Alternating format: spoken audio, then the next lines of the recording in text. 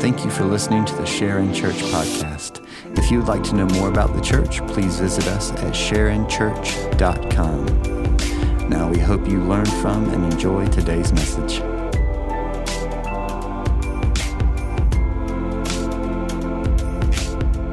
Amen. Thank you. I just want to say thank you to the church for having us in. We had just an incredible weekend with a lot of the couples here. And so it was just awesome for us to be here. We have a deep love for Meredith and Jeremy. But let me just say this to you that may just kind of, maybe this is your first time. Maybe you've come in and you've been attending here for just a little bit of time. And maybe you don't know some of the staff and the elders maybe as well. Let me just say right up front, you have an incredible group of staff and elders that are leading this church. And I mean that, I just don't say that because I'm held accountable for the words I say. And so I'm not just gonna say that just to make you feel good. I'm truly saying the staff and elders that you have here have a servant's heart that wanna get after Jesus and let the broken come in. And so that's really where we're gonna go even this morning. This whole series that you guys have been in on Epiphany and about being known and about knowing Jesus, it shapes a lot of how you were raised. I mean, how you were raised can shape on how you feel about being known. I was raised in a very abusive home. I was raised where, I like to build walls. I don't want people in my junk. I don't want people knowing my stuff. And because of that, the idea of trust and the idea of me trusting somebody was really difficult for me. The idea of having a heavenly father that loves me when I never felt love from my earthly father, that was a struggle for me. It was a struggle because I thought, well, my dad knows me and he doesn't love me. So if my heavenly father knows me, certainly he won't love me. And it wasn't until I began to see in Psalms when it says, when my father and mother forsake me, that the Lord will lift me up. And I began to see that, wow, I can be accepted and loved for who I am, for this broken mess that I am. That he wants to know me and he wants me to be fully known. Sometimes we have this weird view of Jesus. We have this view of Jesus that he doesn't want to be in the broken world. We have this view that maybe he's just a little too soft for our world today.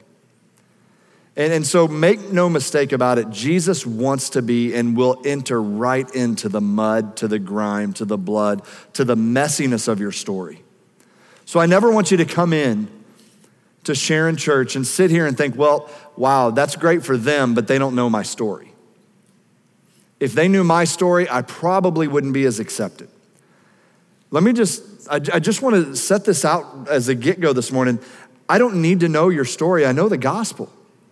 So I don't need to know what your background is. I don't need to know where you failed. I don't need to know how bad you've been hurt. And I'm not, saying that's not real. I'm just saying I know the gospel. And the gospel says regardless of whatever hurt you have, regardless whatever your past is, regardless what anybody's ever done to you, when you feel shame and you feel like retreating back, he says, no, I want you to come in. This is when I want to know you. I want to be fully known. But we struggle to comprehend this grace because we fail to see Jesus in the grime. A lot of us at times, and I know I've been there, where I feel like I've out-sinned the grace of God. Where I feel like there's things I've done where God just looks down and he's like, you again. You are such a disappointment to me. But that's not how he sees me. We see in Colossians that he looks down on me and calls me holy. That's who my identity is. But because sometimes we feel, well, my sin has out-sinned the grace of God, or I am too far gone.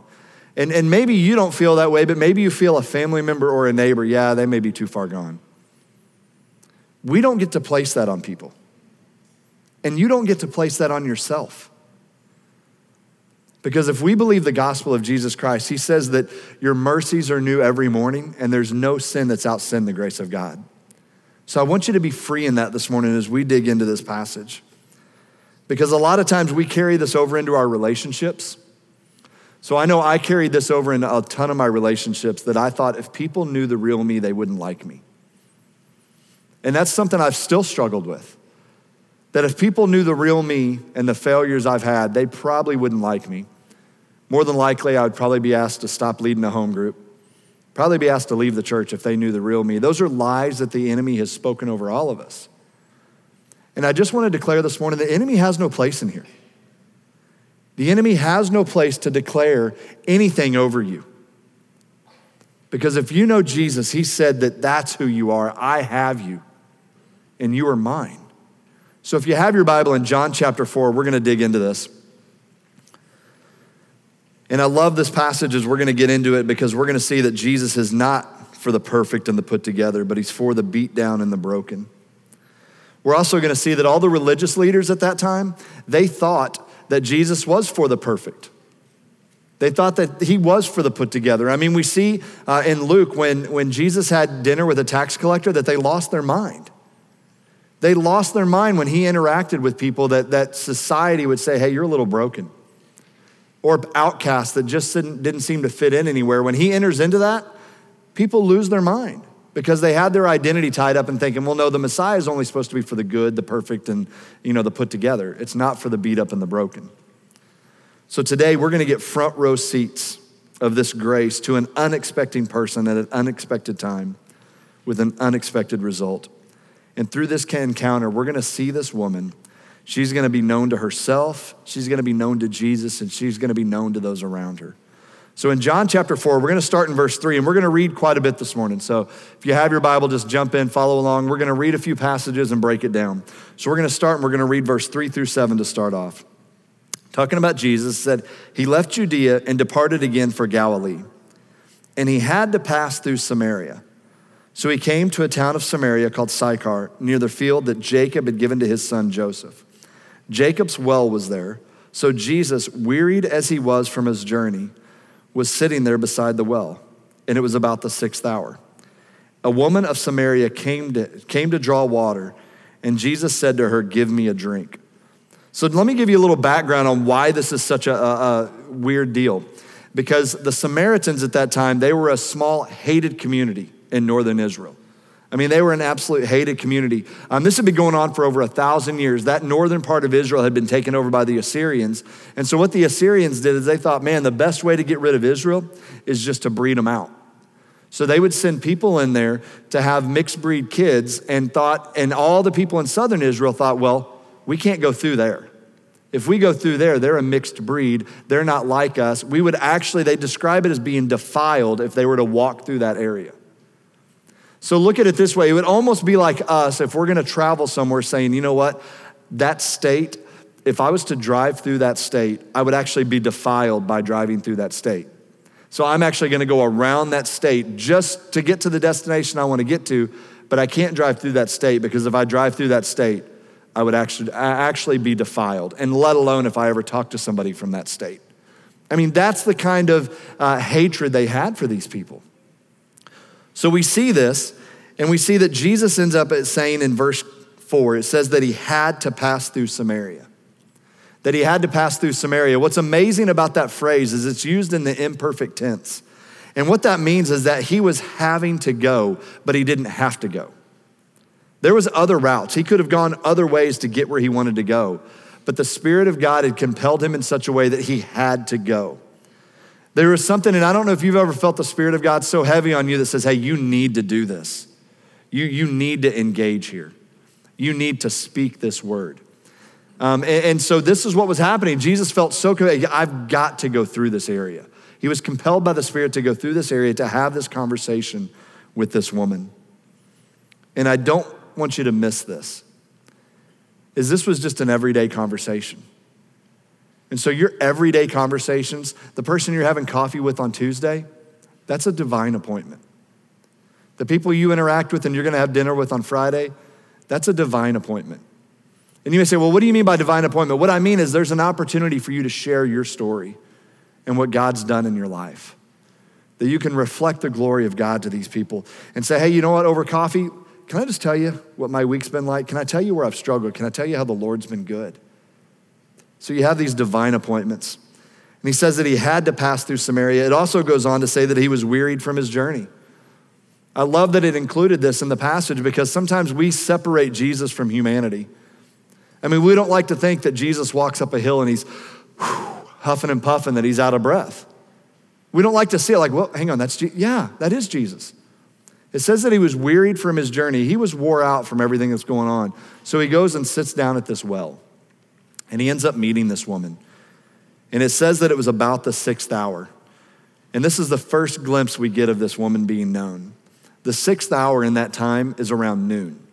It was around noon. And it's key because we see that she was known by her community, and she was known by her community for not a very good thing.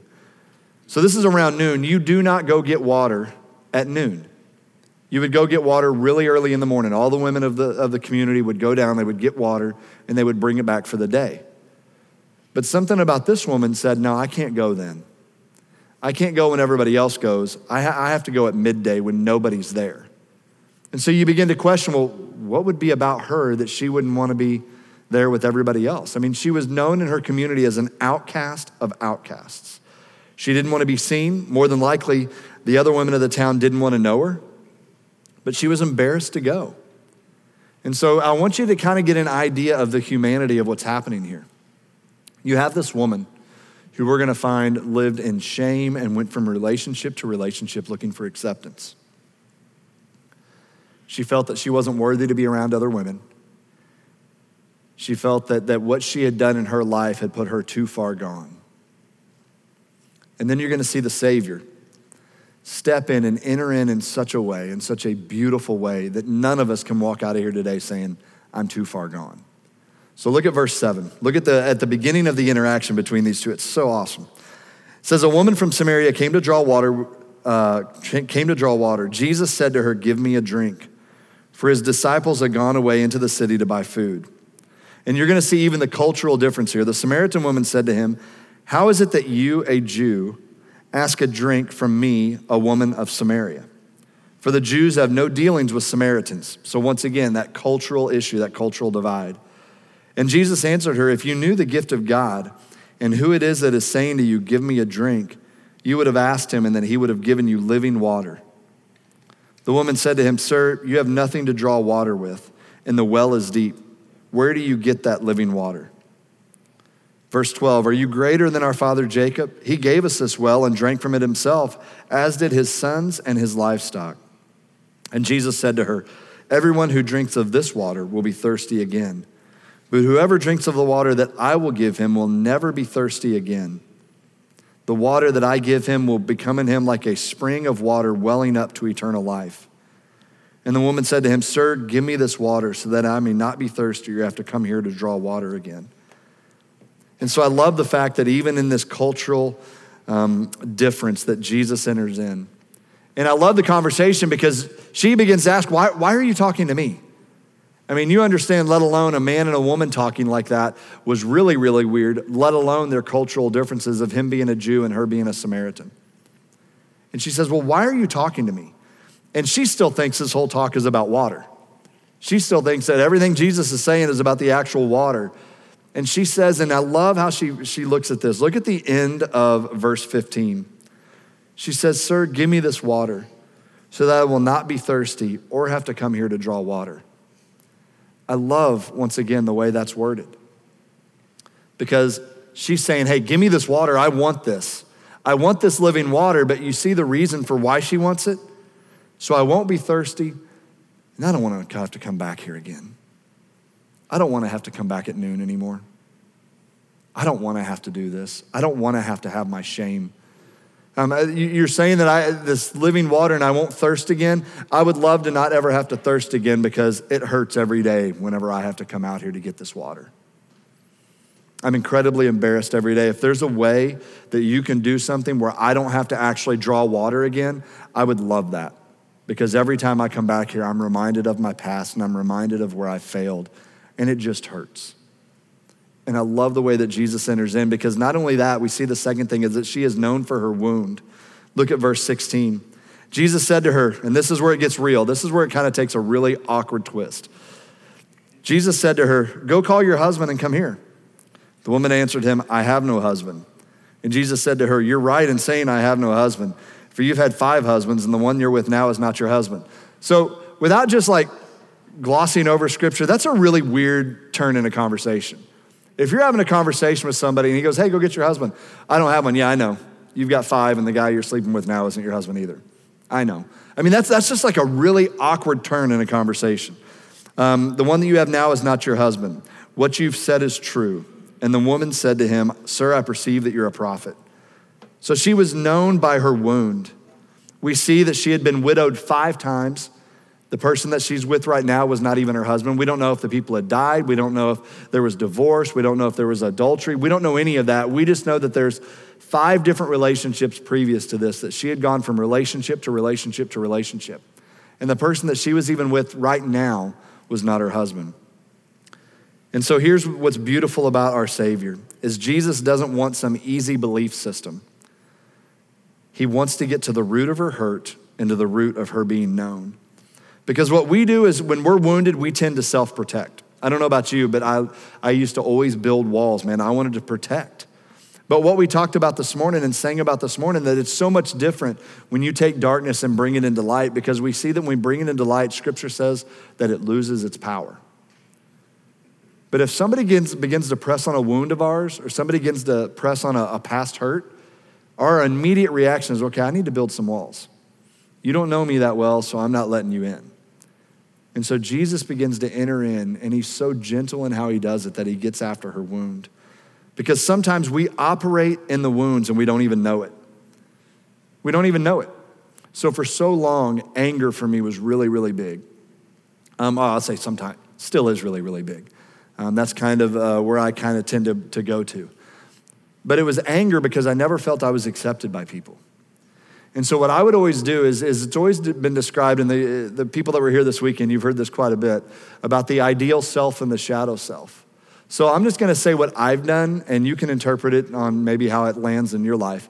But for so long, I wanted to project that I had it together, that my marriage was good, that my kids were great, that they never struggled, that, man, everything was just great. Perfect, great. Give me the mask, I'm gonna put it on. I'd love to tell you how awesome our family is because we've got it all together. I mean, if you look at our Instagram, you can see we take some really cool vacations. I mean, we're just pretty awesome people. And so that's what I would portray to people. And it was, everybody giggles because you know it's not true, and you don't even know me and you know it's not true. But it's funny because we put all that profile up, and we end up seeing everybody else's Facebook profile, and wow, they went to Barbados and I went to Branson, Missouri. How come I can't go to Barbados? How come they're better than me? And so I need to project. I need to make sure everybody knows that I've just got it all together. And that's what I would do, is I would project that I had this all together. But then when I would go home, I would be over here and I would sit under guilt and shame because I knew that what I really was didn't match up to what I was portraying. What I tried to show everybody that had it all together, that his family was great, that everything was awesome, it just didn't add up.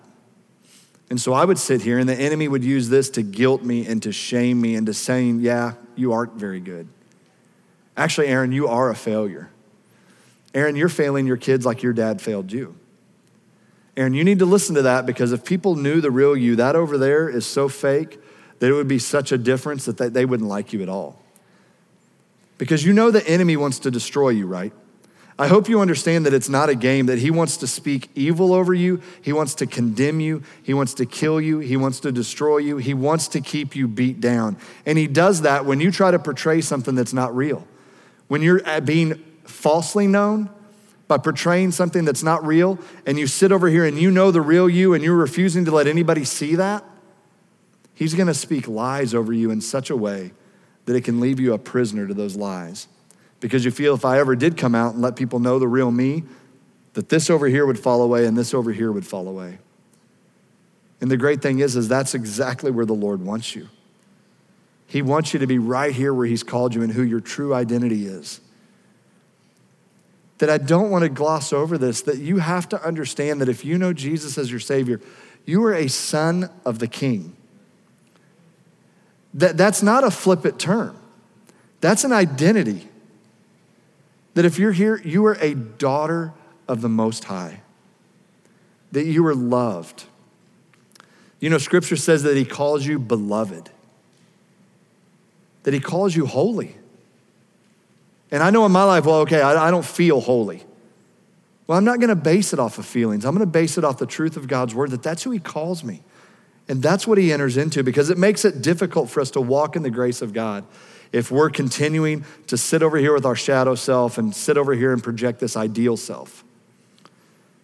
I truly believe that if you're 99% known, you're 100% unknown. If you're 99% known to those around you, you're 100% unknown. And here's why I say that.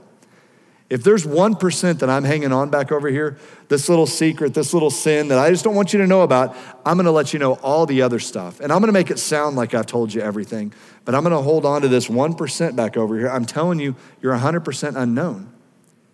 And here's why, because if you hold on to this little 1%, and for maybe you it's 15%, maybe it's 50%. I don't know you. I just know for me, I like to hang on sometimes to the little things.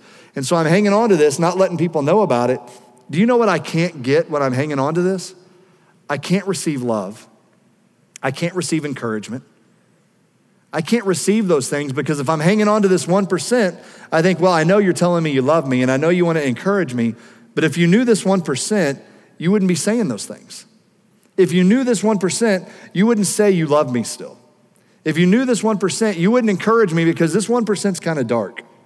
And I really don't want anybody to know that. And so what Jesus is saying to this woman is, hey, I know you. I know you. You're fully known. Enter into this. Because that's when we have grace. That's when we have this healing and we can walk in who we are. It's the difference between touching a wound and touching a scar. When Jesus is speaking to this woman and he begins to bring up her husbands, it's the difference between touching a wound and touching a scar. So a couple months ago, being the old man that I am, I was playing softball and would love to say that it was like some home run, Kirk Gibson run where I'm just I won the whole game or I dove and no, it wasn't anything that cool. I literally did that. That was it. I did that and blew out my ACL. Don't know how. I didn't even bend my knee. I literally leaned over to pick up the ball. I heard a loud snap and I dropped. And I'm like, what? I'm not that old. I'm not that old at all. I mean, I'm 46, about to be 47. I think, man, I still got game left. So I go to the doctor, we're talking about it all, and he was like, hey, we're gonna have to do a replacement of that. And I said, okay, do we do a cadaver or do we use my own tissue? And his phrase to me is, oh, well, of somebody your age. And I said, slow your roll, doc. I mean, what do you mean, my age? Like I said, I'm 46, I still got game. He goes, well, no, somebody your age, we recommend, just using a cadaver because, and I was like, well, is my tissue what's wrong with my tissue? I feel like I'm good. And so we go in, we have the surgery, and I've got all these holes in my knee. I had it, 6-8 weeks ago, something like that. And so right afterwards, there's a thing that happens that you have this wound and you don't want it touched. And you're really protective. And some people use crutches to walk with. I used them to deflect and hit people that got too close to my knee. I just didn't want anybody touching my knee because it was a wound and it was really, really tender. And it was something that if somebody touched it, it really, really hurt. But now it's to the point where it's a scar where I still don't want you hitting me, but it's tender, but it's not horrible. And it's the same thing that Jesus is stepping into here. He's stepping in and he's touching this woman's wound. And it hurts. And it's a little painful as he's unveiling it. But it's so good for her as we're gonna see that he brings that into the light and she sees that she's fully known and fully loved and fully accepted. And it's a real shame that the place that Jesus wants to do the most significant work is the place that you and I try to hide the most. So her question was this, and this is just a question you need to ask yourself. This isn't about you asking your spouse or your kids. You need to ask yourself this. Her wound was all of her past relationships that she looked to for acceptance and love. When Jesus said to her, go get your husband, that was her wound. But what would the question be to you? Hey, go get your internet history. Hey, go get your financial statements. Hey, go get and fill in the blank. What is your wound? Hey, go get your daddy issues. Hey, go get your past hurts. Go get your abuse. When you turn it and make it a little personal, it's a little harder. That was her wound. My wound, there's many, but it was love and acceptance from a father. The fear of failure. And so as he begins to press on the wound, I love the fact that he doesn't stop. But she tried to defend it with theology. Look in verse 19. I love the way that she does this. She's smooth, I'll give her that. She says, the woman said to him, sir, I perceive that you're a prophet. Somebody reads your mail like that, and the next statement you say, hey, I think you're a prophet. I mean, that's a little bit of an understatement. I mean, he just read her mail. In verse 19, the woman said to him, sir, I perceive that you're a prophet. Verse 20, our fathers worshiped on this mountain, but you say that in Jerusalem is a place where people ought to worship. So she immediately turns it on this theology talk. She immediately turns it and says, well, hang on, what music do you listen to? I mean, are you drums or no drums? What kind of worship music do you have? She turns this theology and says, well, hang on, I hear that people should worship here and people should worship there. And her worry's legit. I mean, truth is a thing that we all battle and we all want to know from. But you're never going to get anywhere if you don't let Jesus adjust the truth in your life. That what are you trying to hide? What are you trying to hide? So continue to go on. Look at verse 23. Verse 23 is that we see that she is finally fully known. Verse 23, Jesus says, but the hour is coming and now is here when the true worshipers will worship the Father in spirit and in truth. The woman said to him, I know the Messiah is coming, he who is called Christ. When he comes, he will tell us all things. Jesus said to her, I who speak to you am he. He says, well, the hour is coming and now is here that the Father is seeking people to worship him in spirit and truth, that God wants to know you in spirit and truth. In verse 26, when Jesus entered in, now she's trapped. She can't go anywhere because verse 26, go back and look at verse 26. And Jesus said to her, I who speak to you am he. This is the first time in Scripture that Jesus reveals I am to anybody. And I love the fact that it's not to some political leader. I love that it's not even to the disciples. I love that it's not to some religious leader. That he looks at this broken woman who longed for acceptance, who longed for love, and he looks to her and says, hey, I'm he. I am. And so you can't sit in here this morning and say, well, Aaron, he wouldn't say that to me. No, he did say that to you. He did say that to you. Jesus entered in. It's a free gift of God's grace. It's not tied to the person's past or present. So let me encourage you with this, that this should dissolve all of the stupidity of who Jesus is and what he's after. He's not after whether you wear a suit or tie. He's not after that. He's not after whether you go to this church or a church down the road. He's not after that. What he's after is your heart. And he's relentlessly to pursue that, to get after your heart, to get after your wound, because it's for your good. And God is not expecting perfection. I mean, have you looked at men and women in the Bible? They grow up really, really slowly. But God never backs down his lavish grace on them. So look at verse 28, that through all of this, now she begins to make Jesus known. Verse 28, we'll read 28 to 30, and then we'll jump down. So the woman left her water jar and went away into town and said to the people, come see a man who told me all that I ever did. Can this be the Christ? I guarantee you there were men in the town that he told you what? Yeah, he told you everything you've ever done? Okay, we need to go find out who this guy is. Can this be the Christ? Verse 30, they went out of the town and were coming to him. Now jump down to verse 39. Many Samaritans from that town believed in him because of the woman's testimony. He told me all that I ever did. So when the Samaritans came to him, they asked him to stay with them, and he stayed there 2 days. And many more believed because of his word. They said to the woman, it is no longer because of what you said that we believe, for we have heard for ourselves, and we know that this is indeed the Savior of the world. That this is indeed the Savior of the world. I love the fact that they believed because of the woman's testimony. Let me encourage you with this morning as we get ready to wrap up here in just a couple minutes, is that God never wastes a hurt. He never wastes a hurt in your life. That he is working and he's going to cross your path with somebody, and you say it's just so happens, but it's the sovereignty of God that he's going to cross your path with somebody that has a very similar hurt, that you're able to encourage and let them know about Jesus. It was because of this woman's testimony. They said, we have heard for ourselves and we know this, and indeed the Savior of the world. No longer, it's not off what you said. It's gone from my head to my heart. And it's amazing that how once you are fully known, you no longer feel the desire to hide. You no longer feel the desire to run. Jesus' love gave her the two things she sought: to be accepted, to be loved, and to be known. But Jesus knew everything about her and still spoke acceptance of her. So here's my encouragement this morning as we close out. My encouragement this morning is this. I want you to lay down the 1%. I want you to lay down that 1%. So as Scripture said, streams of living water can flow.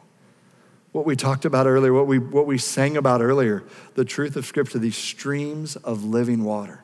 It says, I want you to lay down the 1%. Because the affection of God does not fluctuate on your behavior. It doesn't fluctuate on your behavior. It's not like on tomorrow when you forget to read your Bible that he's up there saying, oh, forgot to read your Bible, no grace for you, bam, and just drops the hammer. It's not how he does it. But so many times that's what we think. Well, I didn't read my Bible much this week. Great, you got next week. Praise him when you're praising him. Dig in when you dig in. But you can't guilt trip yourself so much that you have some expectation that you didn't follow the Our Daily Bread, read through the Bible in a year program, that you're not a good Christian. That's not how the Lord sees this. Our pastor says this all the time, and it's so powerful, is that God is not waiting for a better future version of you to love. He's not waiting for a future version of you to love. It's right where you are. In the middle of your hurt, in the middle of the mess, in the middle of the grime, that's when he steps in and says, I love you. I got this. Yeah, but I did this. I know you did this.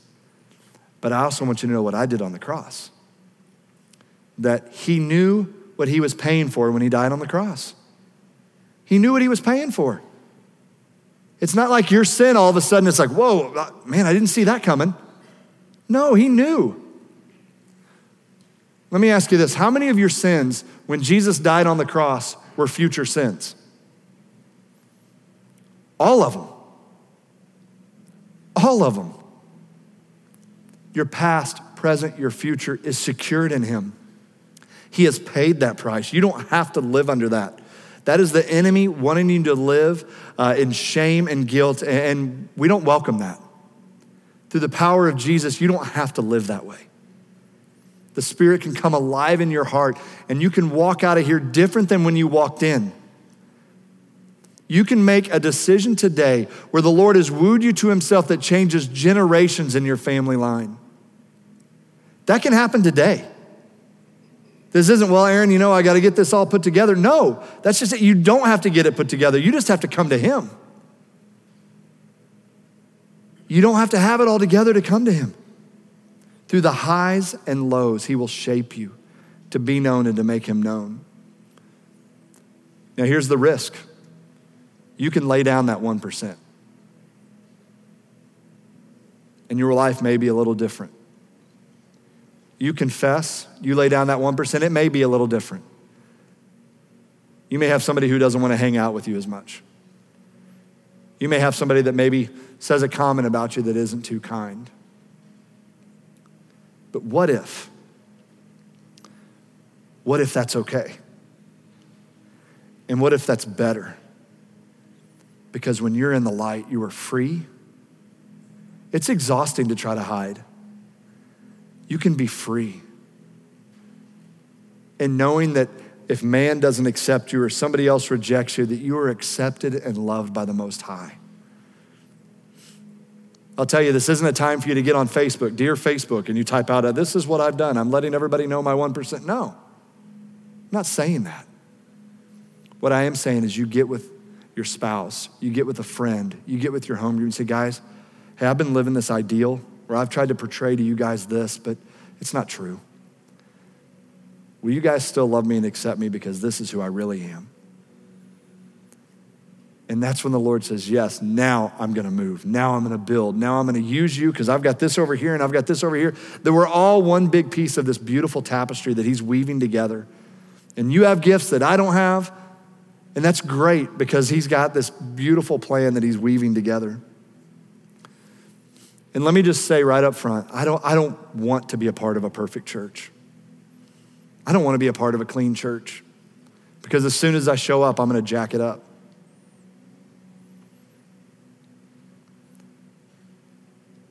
A clean church is a lot like a clean barn.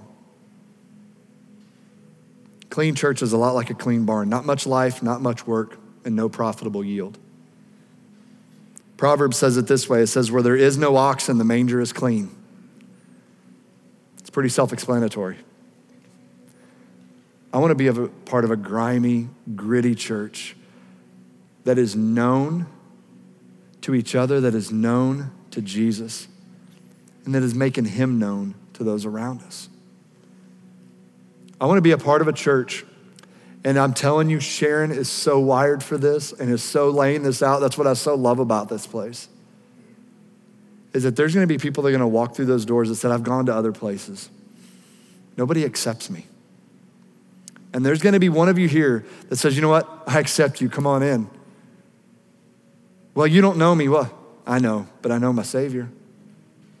And I know the gospel says that you're welcome. Imagine what that would do to a community that says, hey, we're willing to welcome the broken in, and we just want to run after Jesus. We're going to struggle, we're going to fall, but we're just going to fall forward. We're going to get up, and we're going to continue to run after Jesus. What would that look like in your neighborhood? What would that look like in your life? If you would just bow your heads with me real quick.